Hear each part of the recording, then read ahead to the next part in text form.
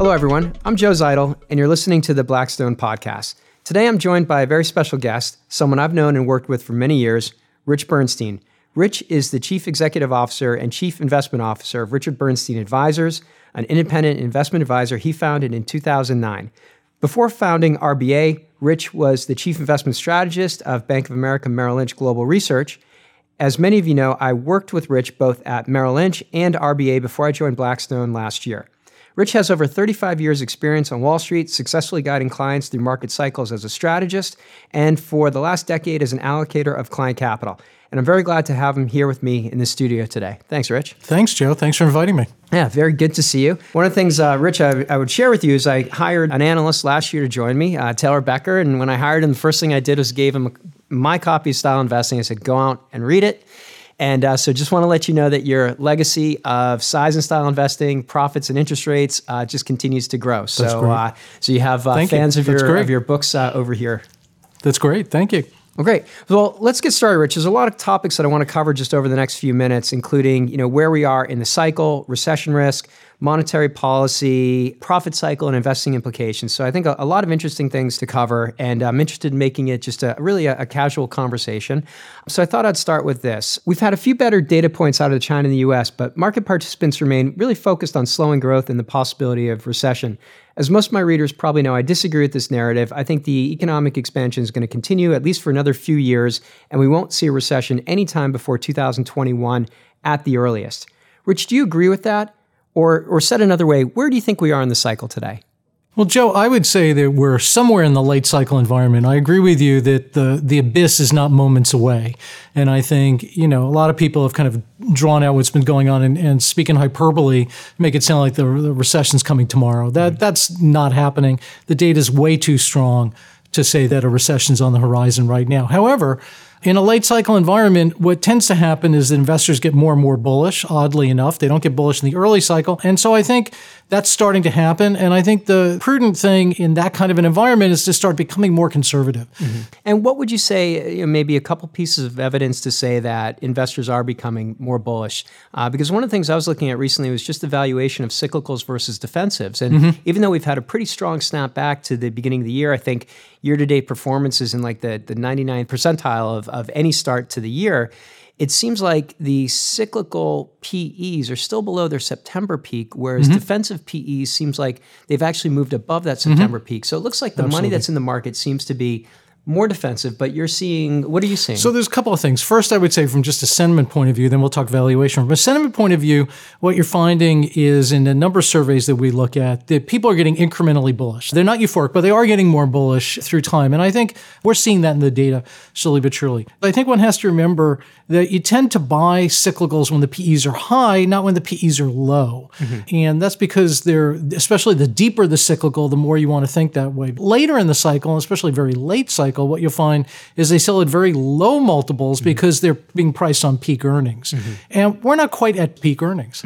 That's a good point. I think we'll come back to earnings in a couple minutes, but there are a couple of things I want to talk about just more broadly on the economy before we get to that. And that is, much has been made about the fact that a part of the yield curve had recently inverted.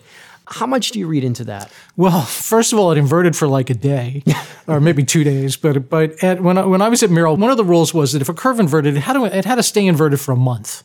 And I think as many people have pointed out, the time lags involved between when a yield curve inverts and when the actual bear market or recession occurs, it can differ greatly depending on the cycle. Our take is that it's just not a good sign. It's hard to get incrementally bullish when you have a very flat or inverted yield curve. Sure, and I think it's a good point because when it did invert, of course, you had this incredible focus on the first inversion since 2007 or 2008. Right. But when you look at the fine print on the 10-year to 3-month, you realize a couple things. Number one, some people claim it's got to be inverted for 10 consecutive days. And I always ask the question, why 10? What's the rationale behind that? Well, because you do have false positives. Right. The other interesting thing that starts to happen, I'd be curious to get your perspective on it, is normally the yield curve inverts at a point when people are actually really bullish. It doesn't invert when the data is bad. And so there's generally this tendency for people to dismiss or discount the value of the yield curve, right? Because everyone knows it's a really good indicator, but it tends to invert when times are really good.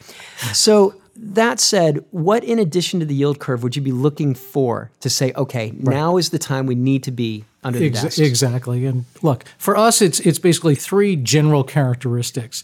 Number one, are we entering a profits recession? Now, we think that profits are going to slow down. Profits growth is going to slow pretty dramatically this year into next, but we're not right now looking for a profits recession. Profit recession meaning negative earnings growth out of the S&P. That's not really happening right now. Number two, be an inverted curve, right? Inverted curve starts telling you that the credit cycle is shutting down. And credit is, many people would argue that credit is the lifeblood of the economy.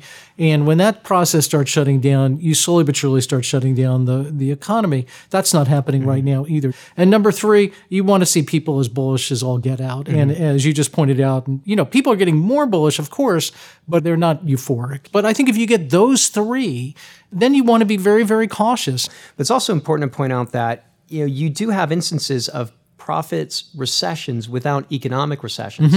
Since World War II, there have been 14 earnings recessions, and 6 of those occurred without an economic recession following. And in those instances, market performance 12 months later is actually up about 12% on average. So just to shift gears for a second, and you mentioned the very flat yield curve, and that invites the question about monetary policy. And it seems like that's something that the Fed is absolutely going to be pushing for. And even in the last couple months, there have been conferences where you've got Clarida, who's now considering a new inflation targeting framework. And it's been talked about in the past, but it's never gone anywhere. Maybe now that they're focusing on it and trying to build a framework around it, maybe the Fed actually does change their inflation target a little bit. My guess is even Fed speak on this subject is going to send a signal to the markets that says basically, please believe us, there is inflation coming, please get active, go deploy capital, and if we do go over 2%, we'll let it run. But I think the bigger point is this: it seems like 2019 is a year with a lot more central bank easing or a lot more central bank dovishness, right? Where 2018, you had a lot of central banks hiking. 2019, it seems like the Fed is clearly neutral territory, maybe even close to easing as they start to end the balance sheet runoff. The ECB talked about Europe's economy going nowhere. And so how do you look at that central bank liquidity? Do you think we're going back to the easy sort of expanding balance sheets of 2011 to 2017? Or? I think it's going to depend on where you are around the world. And, my take on central banks has always been, and not everybody agrees with me on this one, I'll readily admit, but I always view central banks as being lagging indicators. They react to what's going on. And so I think what we've seen out of the Fed in the last 3-4 months now has been a reaction to what we saw in the fourth quarter, and the volatility in the markets, the slowdown in the economy, maybe related to the closing of the government, all these other things that were going on. And I think they reacted to that. And I think it'll be interesting to see that if the curve starts steepening again and nominal growth comes back a little bit, if all of a sudden the Fed doesn't start changing their tune and all of a sudden they're talking about, well, maybe we shouldn't be easing, and the whole market tenor could change quite dramatically in a pretty short period of time. But I think, as you go to a place like China, monetary policy in China could change very dramatically as we go 2019 into 2020. The Chinese economy, might be the one that actually shows considerable nominal growth over the next year and a half. And it'll be interesting to see how the Bank of China responds to that. Now, on China, and maybe I'll use that to jump into positioning, you talked about being a little bit more defensive here in the United States, still in equities, but a little bit more defensive. How are you positioned outside the United States? What's the area of the market, area of the global equities that you like? Our major position outside the United States is China. China is the only major economy in the world that is actively trying to stimulate their economy, both through monetary and fiscal policy. Tremendous, very aggressive stimulus packages going in. And they're the only major economy in the world that has accelerating leading economic indicators. So our position, we're overweight the United States, but outside the U.S., we're also overweight China as well. Now, Byron, my partner Byron, and I maintain a radical asset allocation. And in our long-only portion of the asset allocation, our two biggest overweights are United States and emerging markets. So I would largely agree with you. We're underweight Japan and Europe as well. And I think because we're seeing a lot of those same things. And what I would add here on the emerging market story is that you do have, I think, a situation in 2019 where every single headwind last year basically turned into a tailwind. And that was one of the reasons for our bullishness and wanting to take up our weight in EM, because in 2018, investors woke up to Fed hikes, balance sheet reduction, strong dollar, China trade war, Turkey and Argentina. 2019, we wake up and the Fed is not hiking. It's ending its balance sheet reduction. We're likely to have a positive resolution to China trade war. not every country is Turkey and Argentina, and I think the dollar stabilizes.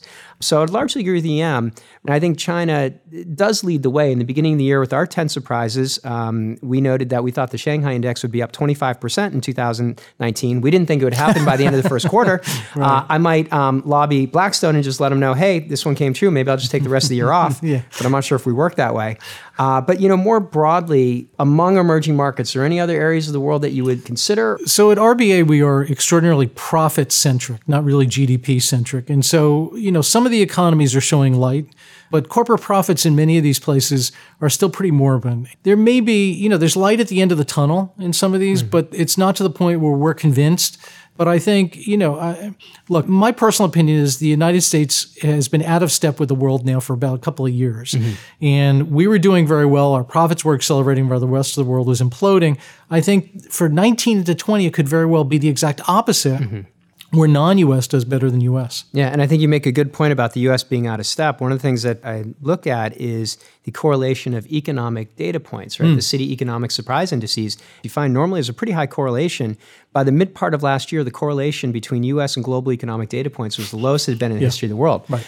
So in the third quarter, our view was that the correlations would have to snap back, and that would mean either the U.S. lifts the rest of the world up or the rest of the world drags the U.S. down. We incorrectly bet that the U.S. would lift the rest of the world up. So let's hope those correlations snap back. We made that bet too. Everyone knows better. I want to just close out with a quick question on risks. What's the biggest risk right now to your investment thesis?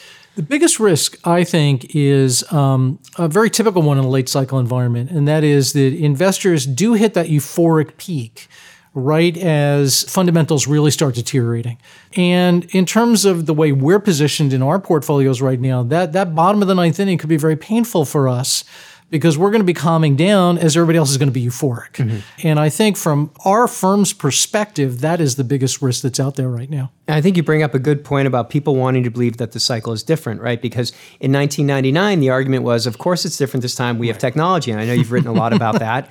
In 2006, people said, of course, there's never going to be another business cycle again because we have housing and housing prices never fall. Right. Perhaps the answer today is, of course, there won't be another business cycle because of unlimited central bank liquidity. Exactly. Might be something to consider. Exactly. Well, anyway, Rich, I want to thank you very much. That was all very insightful, as always, and I appreciate you taking the time.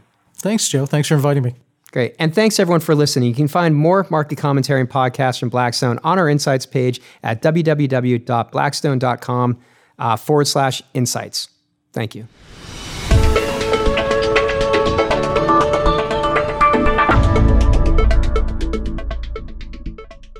Neither this podcast nor any of the information contained herein constitutes an offer to sell or a solicitation of an offer to buy any security or instrument in or to participate in any trading strategy with any Blackstone fund or other investment vehicle. Past performance is not indicative of future results, and there is no assurance that any Blackstone fund will achieve its objectives or avoid significant losses. This podcast may contain forward-looking statements. Such statements are subject to various risks and uncertainties. For information about Blackstone's business, including risks and financial information, please refer to our public filings at ir.blackstone.com.